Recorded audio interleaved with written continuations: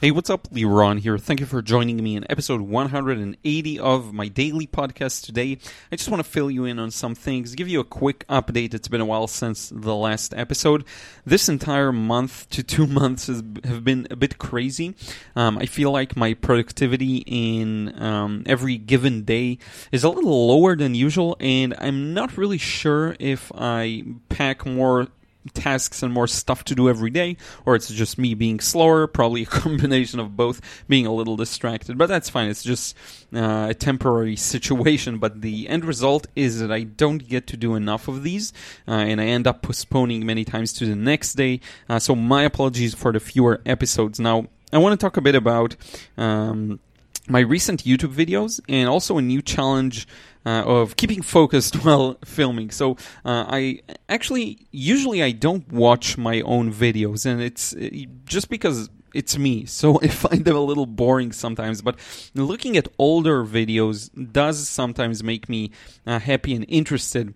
But once in a while I will watch a video and just kind of look at myself and observe myself and how I respond to it, and try to see it with some gap, emotional gap, and figure out how people perceive them in a way of, do they find them helpful or not.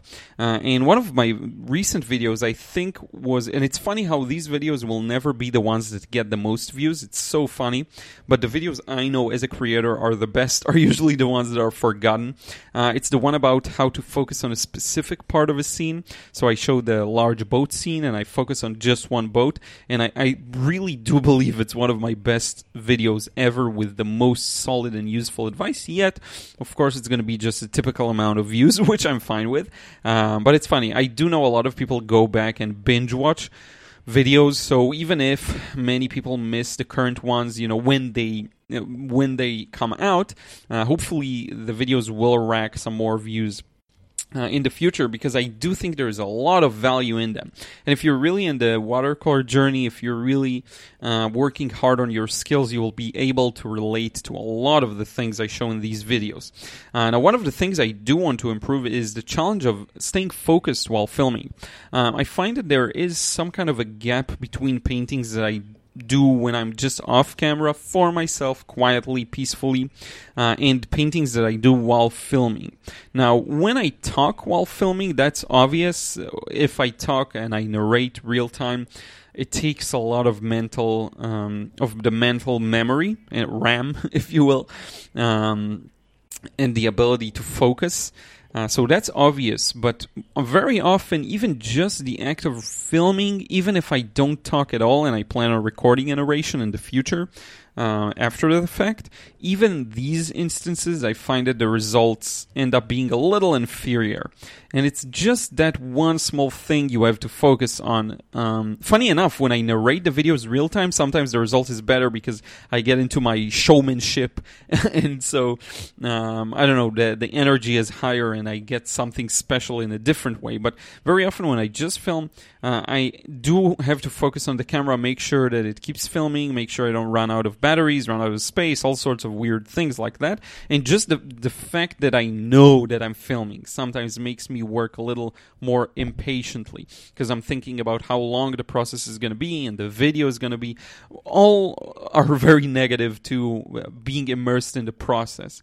And this is my challenge of figuring out how can I turn on that camera and just paint as usual, not worry about the length of the videos, not worry about anything else, just focus on the process. Because I do know it's possible, and I did have that experience in the past. I think a lot of it is just coming to terms with the fact that I will produce whatever result I will, and doing a lot of paintings off camera, just to balance it out.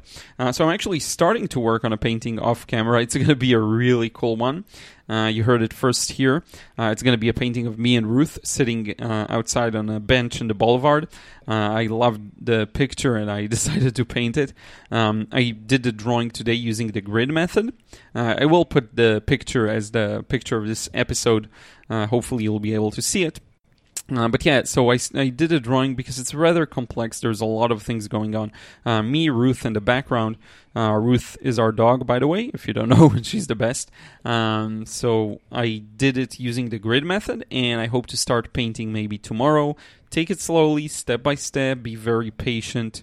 Because I've been devoting so much time to figure drawing and gestures and anatomy, which, by the way, I made huge progress with, I find that I have less time to paint. So, but that's fine. One of the most important things right now for me is to, it's funny to look at it as a dry ranking scale, but if I have to rank my paintings and my art, it will be a 7 out of 10.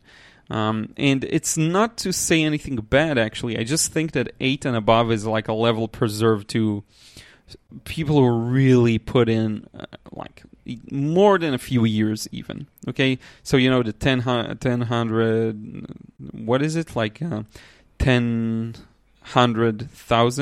10,000 hour rule. Sorry, I couldn't remember what it was. It's the 10,000 hour rule that says if you put 10,000 hours of effort into a skill, you will master it. Well, I think I did put in that time, to be honest. Let me calculate. So if I painted, we're going to calculate this together. I actually have no idea, so let's see how much it is. So I painted for almost an entire year for 4 hours every day. So that's around 1,400. Now, if I time that around 5, so yeah, no, I'm maybe 2/3 that route. Maybe I'm at around 6,000. Who knows? It could be a little less because it was 1 year that was this much, and then another, and it included Saturdays. But in any case, I'm on my way to 10,000 hours. But I think that really the levels above that are preserved to, when I look at the people who have put decades in. Now, I do think I can catch up, hopefully in less than a decade. But I do think that 8 is something that I preserve for that next level. And it's just arbitrary. It doesn't mean anything or anything like that. But the way I do look at it at the moment is how do I bring it from 7 to an 8? And when you're at the 8 stage, you're really among the top, I would say. I hope to bring it up to 9 and 10. But these are, again, all very arbitrary. And don't hold me to it. And it's fine if your work is a 6. And it's fine if it's a 2 even. If you enjoy it doesn't matter. But for me, that's where I currently view my level at. And I think a big part of getting to that 10 is mastery of the fundamentals, which is what I'm working on right now. So going back to the basics of form and three-dimensionality and figures and gesture and learning the anatomy and the muscles. Today I learned about the obliques and which was it? Another muscle I learned about. I forgot because it's too much information for one day. I really was at my limit, but I'm trying to remember now. So it was the obliques. Oh, yeah, of course. The serratus, I think it's called. Let me tell you, serratus anterior. Oh, that's a nightmare one. So I learned about 2 main muscles today. The obliques that are at the sides of the torso or the stomach, and then this... which are pretty straightforward. They connect to the rib cage, they connect to the pelvis. It's pretty simple, but the serratus anterior, it comes from the back of the scapula, and it's just a big mess, and its shape is really hard to define clearly. So that was a big challenge for me. But I think I did a pretty decent job. And I think I got it fairly down. The next couple of steps, I have 2 or 3 other muscles. Then it's on to the hand muscles, to the arm muscles, to the hands, to the feet, legs.